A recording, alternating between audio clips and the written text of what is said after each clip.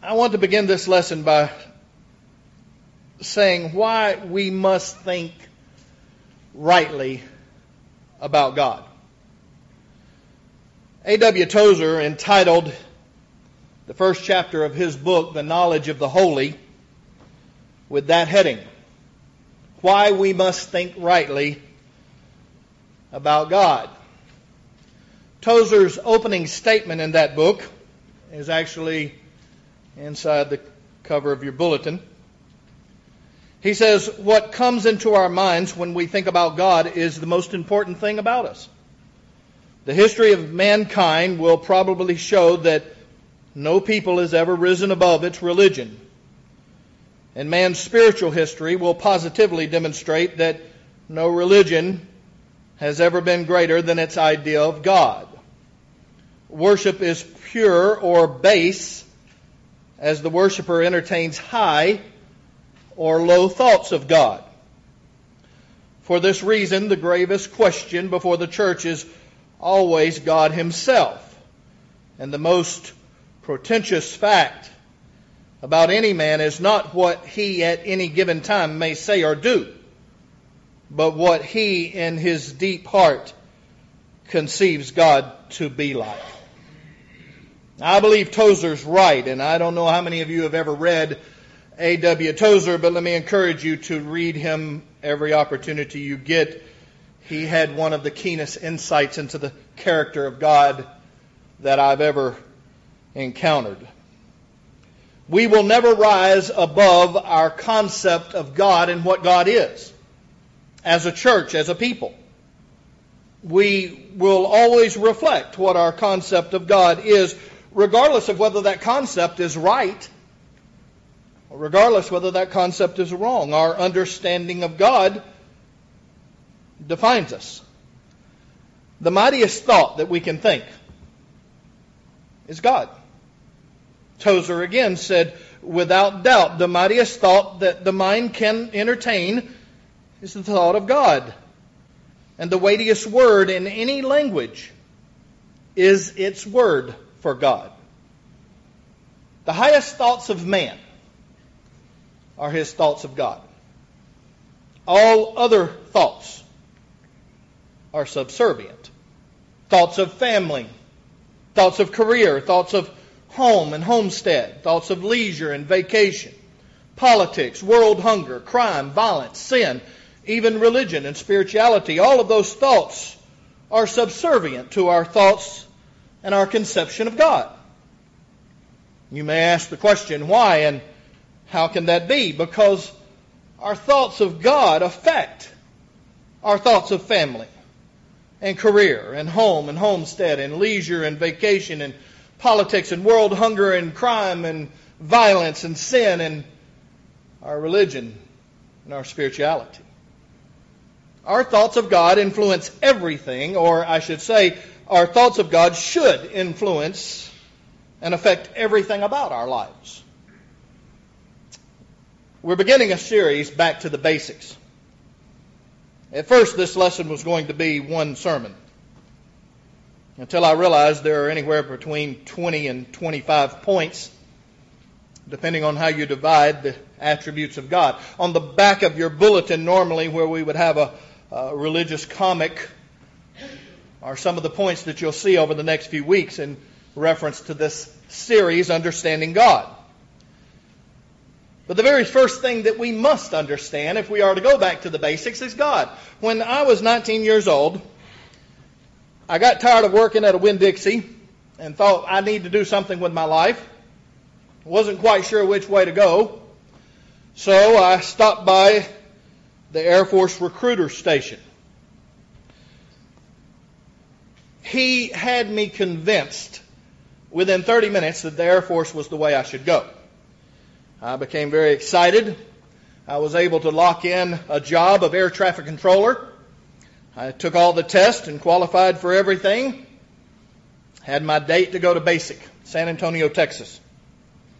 Got on the plane, flew to San Antonio, got off the plane, and about 10 other guys were there that actually were doing exactly what I was doing.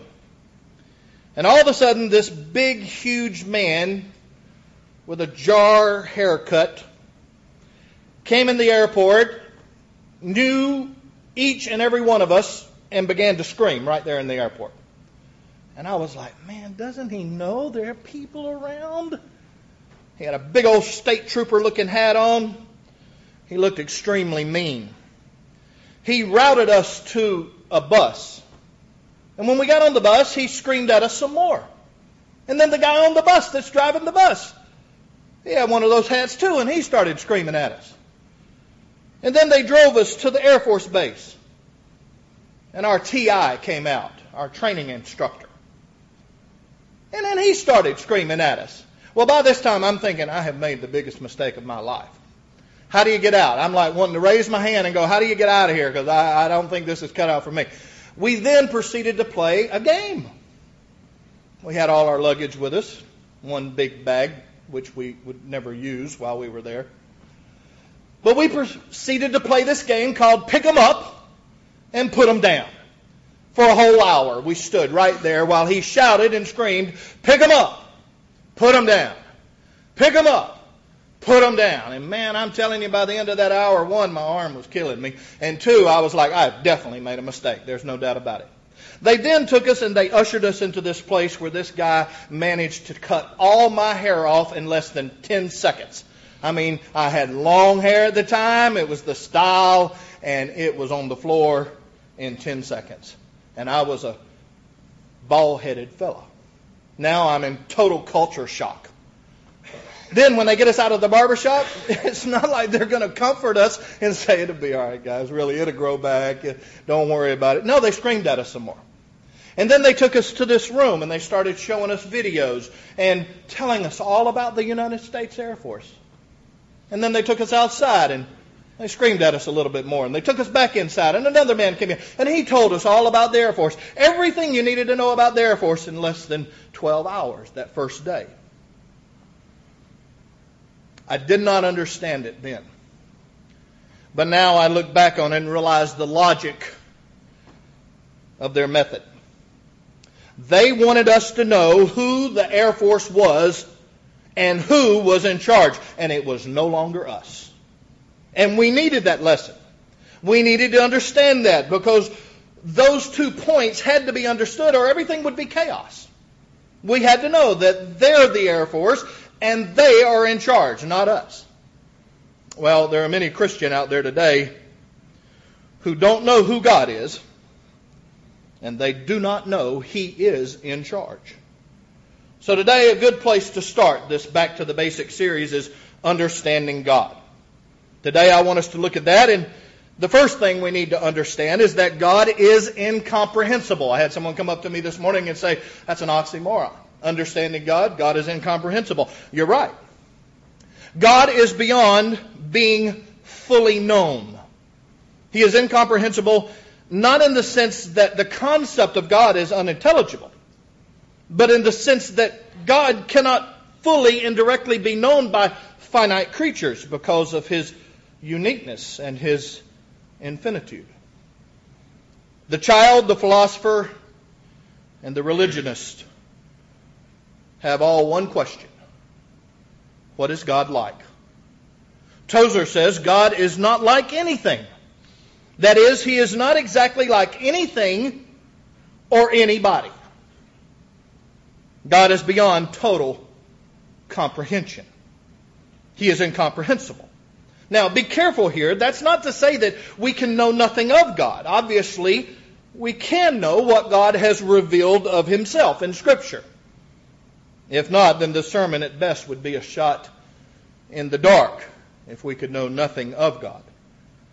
But understand that the finite can never completely understand the infinite. As finite creatures, we have difficulties in knowing many things. As finite creatures, we have difficulties in knowing everything about anything.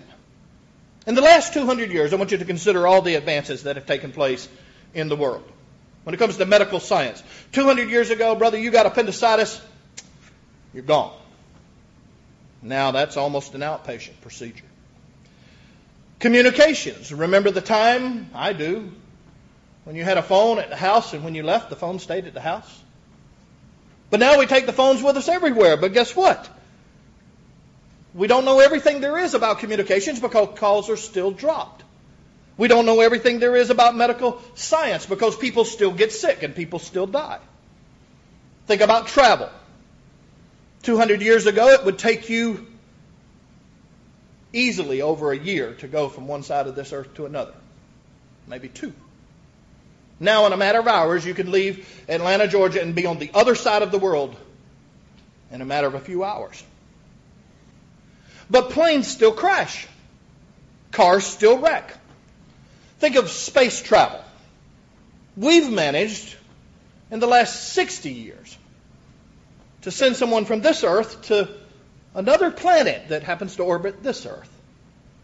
And they walk there. But everybody remembers Challenger and Columbia and Apollo 1 and Apollo 13, all of which lives were lost, with the exception of 13 and then almost.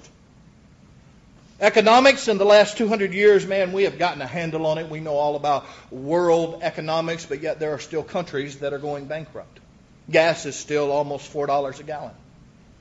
So even though we have come so far, we don't know everything about anything. We know everything about nothing. I mean, we just don't. And that fact punctuates our limitations and our finiteness. As finite beings, we have difficulty in knowing everything about finite things. At one time, we thought we understood the single-cell organism. But as science progressed, we've cracked that thing open and we've found complex engines within that single-cell organism. DNA strands that Bill Gates says are far beyond computer languages that run your computer on your desktop at home. Design and organization that we never even dreamed existed in a one-cell organism. So we're still learning. The more we know how little we know. We struggle in knowing everything there is to know about finite things, how much more so infinite things. The Bible makes it clear that God is an infinite God. 2 Samuel 7 and verse 22, David said, "Therefore you are great, O Lord God, for there is none like you, nor is there any God besides you, according to all that we have heard with our ears." Isaiah the 40th chapter and verse 18, "To whom then will you liken God, or what likeness will you compare him?" Verse 25 of that same book and that same chapter, "To whom then will you liken me, or to whom shall I be equal, says the Holy One." Jeremiah 10 and verse 6 and verse 7, "Inasmuch as there is none like you, O Lord, you are great, and your name is great in might. Who would not fear you, O King of nations? For this is your rightful due, for among all the wise men of the nations and all of their kingdoms there is none like you." Job 37 and verse 5, "God thunders marvelously with his voice. He does great things which cannot be comprehended." Ephesians the 3rd chapter, verses 17 through 19, Paul prayed that Christ may dwell in your hearts through faith, that you, being rooted and grounded in love, may be able to comprehend with all the saints what is the width and the length and the depth and the height, to know the love of Christ that passes knowledge, that you may be filled with all the fullness of God. In Romans the 11th chapter and verse 33, Paul said, "Oh, the depth and the riches, both of the wisdom and the knowledge of God, how unsearchable are his judgments and his ways past finding out." Darby translates that verse like this, "Oh, the depth and the riches of the wisdom and the knowledge of God, how incomprehensible are his judgments and how unsearchable his ways." God is incomprehensible. Comprehending an incomprehensible God is what God wants us to try to do. He has revealed so much of himself, but we'll never understand him completely. If we spend all of eternity trying to understand God, we can never do so. He is infinite, and he is infinitely incomprehensible. Again, that doesn't mean that we can't understand God's essential being. He has revealed that about himself.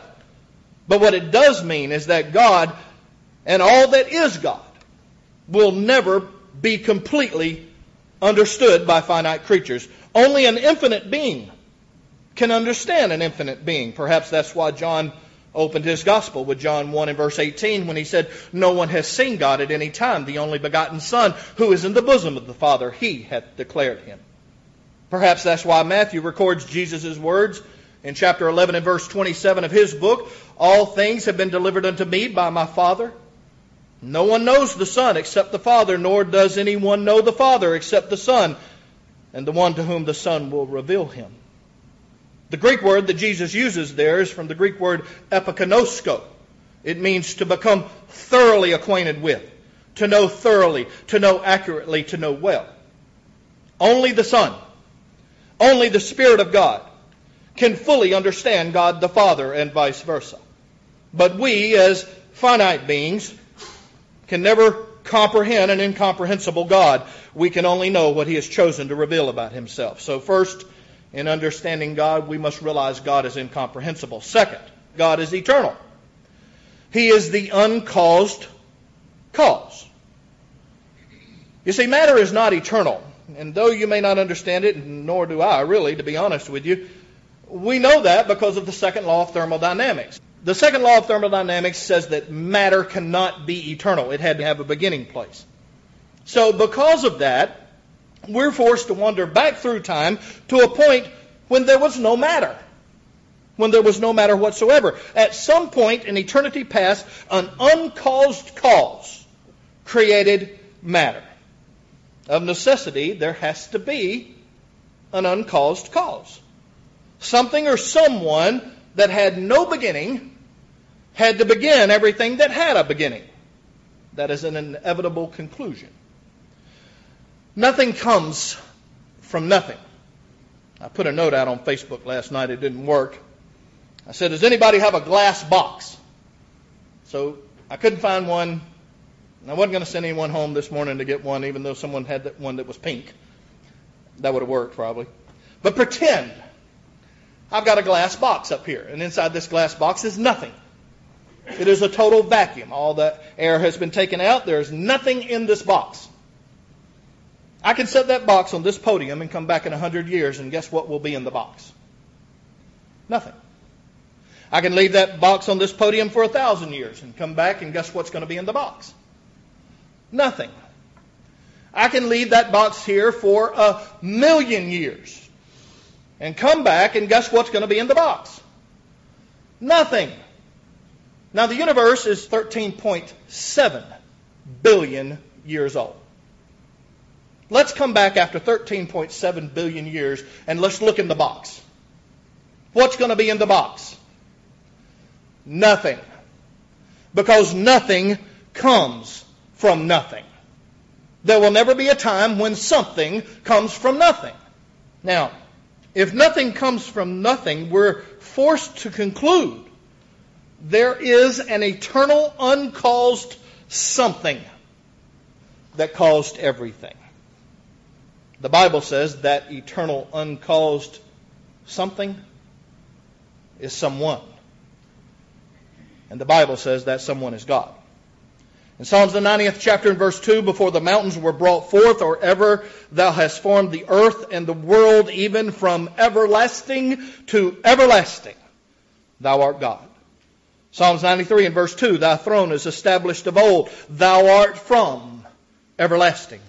Psalms 90 and verse 4, "For 1,000 years in thy sight are but as yesterday when it is past, and as a watch in the night."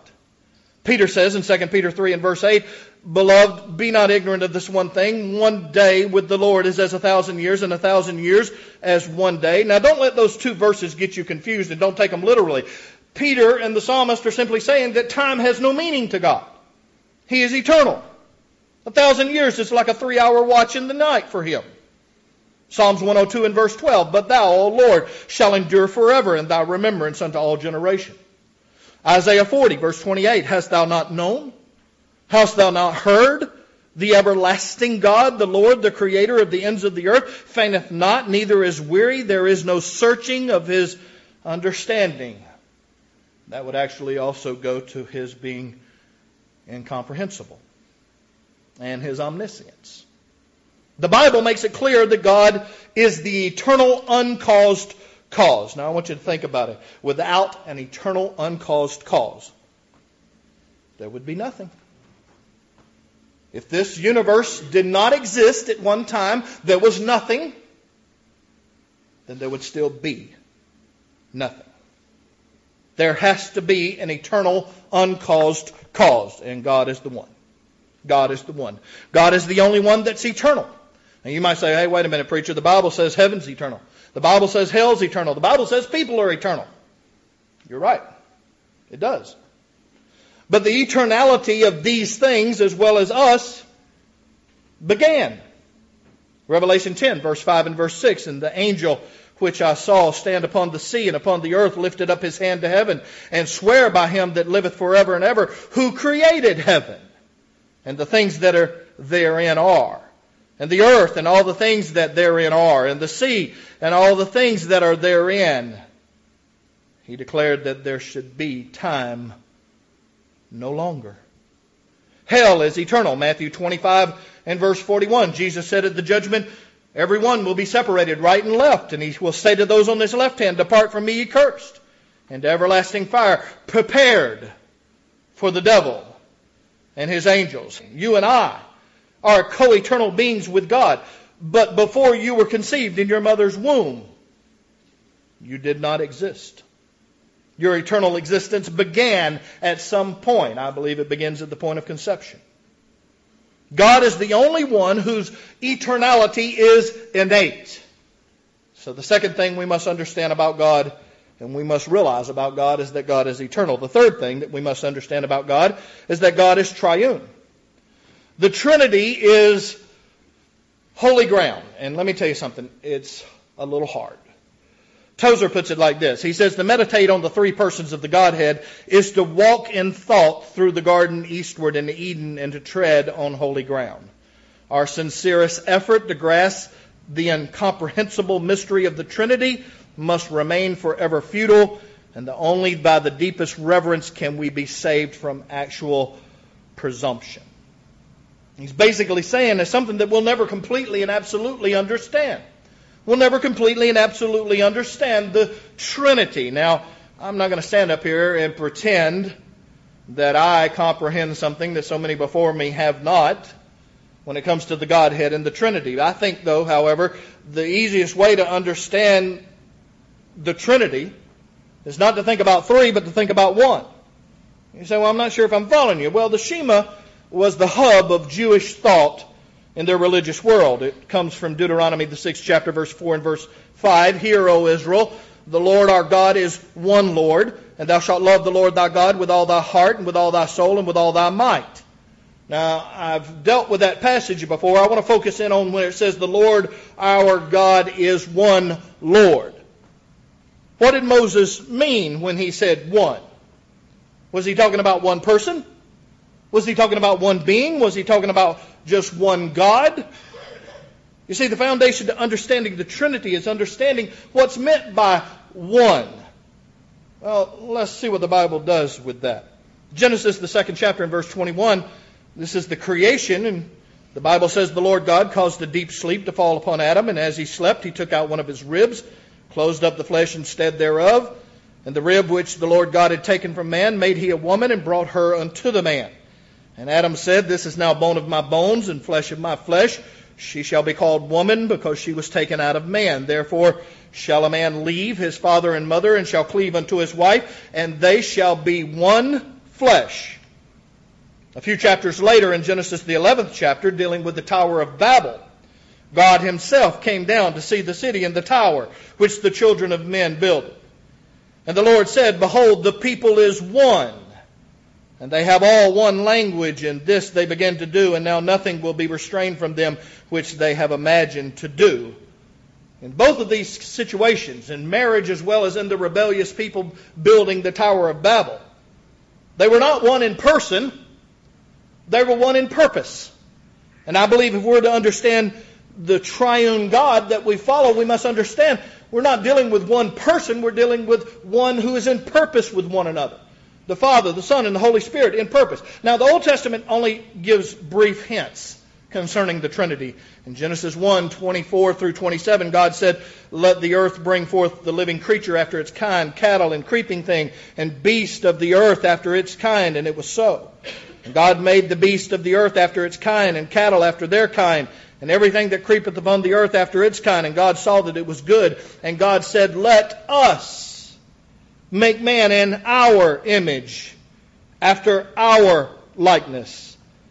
And let them have dominion over the fish of the sea, and over the fowl of the air, and over the cattle, and over all the earth, and over every creeping thing that creepeth upon the earth." So God created man in his own image. In the image of God created he him, male and female created he them. That's a hint to the triune God that we follow. In Daniel the 7th chapter. Daniel the 7th chapter in verse 13. When the disciples stood there and Jesus ascended into heaven, the Bible says a cloud received him out of their sight. Well, Daniel 7 and verse 13 picks up on that which they could not see. And he says, "I saw in night visions, and behold, one like the Son of Man came with the clouds of heaven, and came to the Ancient of Days. And they brought him near before him." And if you continue to read in Daniel, you'll see there was given unto him a kingdom. That's the ascension of Christ. The Son of Man is brought before the Ancients of Days. That's a Hebrew idiom for God the Father. There are others in the Old Testament. For instance, when Shadrach, Meshach, and Abednego are thrown into the furnace of fire, and the king looks in and says, "I see one like the Son of Man, a fourth in the fire." In Psalms 110 and verse 1, a psalm that is quoted over and over in the New Testament, "The Lord, Jehovah, said to my Lord, Adonai, sit thou at my right hand until I make thy enemies thy footstool." That is God the Father speaking to God the Son. Over and over it is used in the New Testament. Now, the New Testament sheds total light on the Trinity. In John the 8th chapter in verse 42, Jesus said unto them, "If God were your Father, you would love me, for I proceeded forth and came from God. Neither came I of myself, but he sent me." Some people have taken the position that God is just one, but he manifests himself in three different ways. In the Old Testament, he's God the Father. In the ministry of Jesus, he's Christ. And in the ministry of the church, he is the Holy Spirit. Well, this doesn't work when you apply the passages from John. Also in John the 13th chapter, verse 3, Jesus, knowing that the Father had given all things into his hands, and that he had come from God and went to God. That doesn't work there. In 2 John the 1st chapter, in verse 3, John, in his introduction to that general epistle, says, "Grace be with you, mercy and peace from God the Father, and from the Lord Jesus Christ, the Son of the Father, in truth and in love." In Mark the 15th chapter, in verse 34, as Jesus hung there on the cross, the Bible says in the 9th hour he cried with a loud voice, "Eloi, Eloi, lama sabachthani," which is being interpreted, my God, why hast thou forsaken me?" In Luke the 23rd chapter, in verse 46, when Jesus had cried out from the cross with a loud voice, he said, "Father, into thy hands I commit my spirit." And having said this, he breathed his last. In John the 8th chapter, in verse 16, Jesus said, "Yet if I do judge, my judgment is true, for I am not alone. I am with the Father who sent me." In that same chapter, verse 29, "And he who sent me is with me. The Father has not left me alone.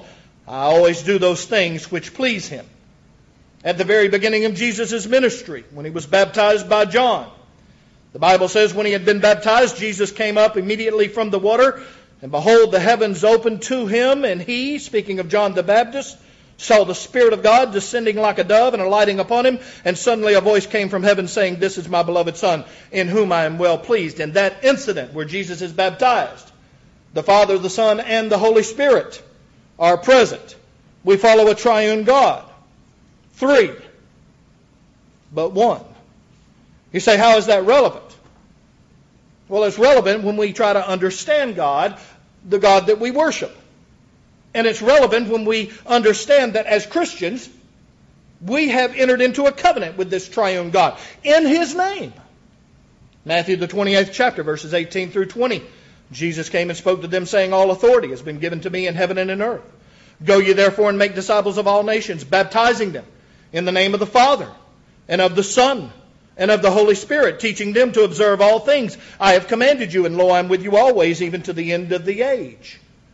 You and I have entered into a covenant with a triune God. If you've been baptized into Christ, you have been baptized in the name of the Father, name of the Son, in the name of the Holy Spirit. You are in a covenant with the triune God. If you disallow that covenant, you do despite to the Spirit of grace.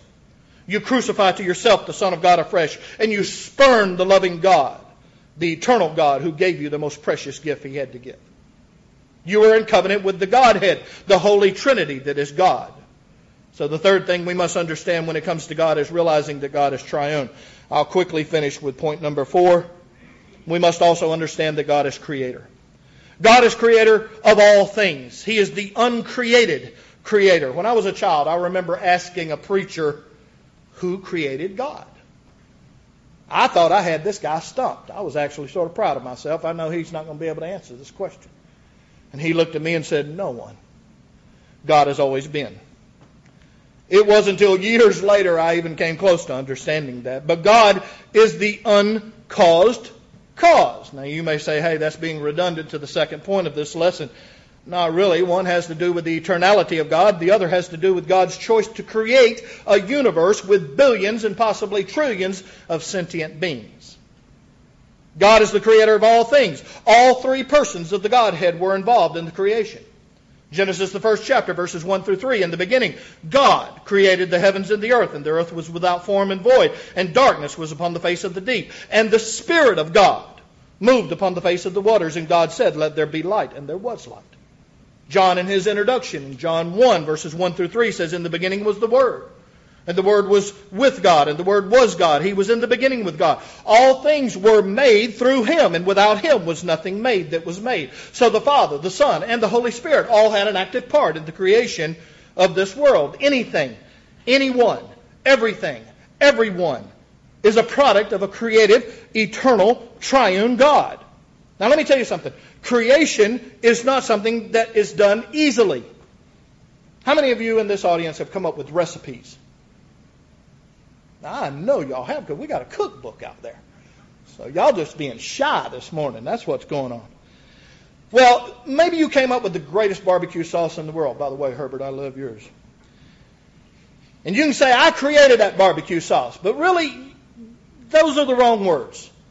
Because you didn't create that barbecue sauce. You took a number of already created ingredients, you mixed them together in certain proportions, and it brought about a unique barbecue sauce. A mother and a father have a beautiful child. Has any of y'all seen my grandson? The statement may be made when they have that beautiful baby, look at what you've created. But in actuality, God created the eternal soul within the body of that child that was a result of a complex reproductive system that God set in place from the beginning. You simply followed God's designated plan. You created nothing. God is the creator of all things. Science has never created something from nothing, and they never will. Despite undocumented claims, science has never created life from non-life, using created stuff. There's one person out there saying they have. The application is easy. God is creator. There is none other. Genesis 1:1, in the beginning God created the heavens and the earth. Genesis 1:21, God created great whales and every living creature that moves, and the water brought forth abundantly after its kind, every winged fowl after its kind, and God saw that it was good. Genesis 1:27, God created man in His own image. In the image of God created He him. Male and female created He them. Psalms 148:5, let them praise the name of the Lord, for He commanded, and they were created. Isaiah 45 and verse 12, I have made the earth and created man upon it. I, even my hands, have stretched out the heavens, and all the host have I commanded. Isaiah 45 and verse 18, for thus saith the Lord God who created the heavens, God Himself that formed the earth and made it, He that established it, He that created it not in vain, He formed it to be inhabited. I am the Lord, and there is none else.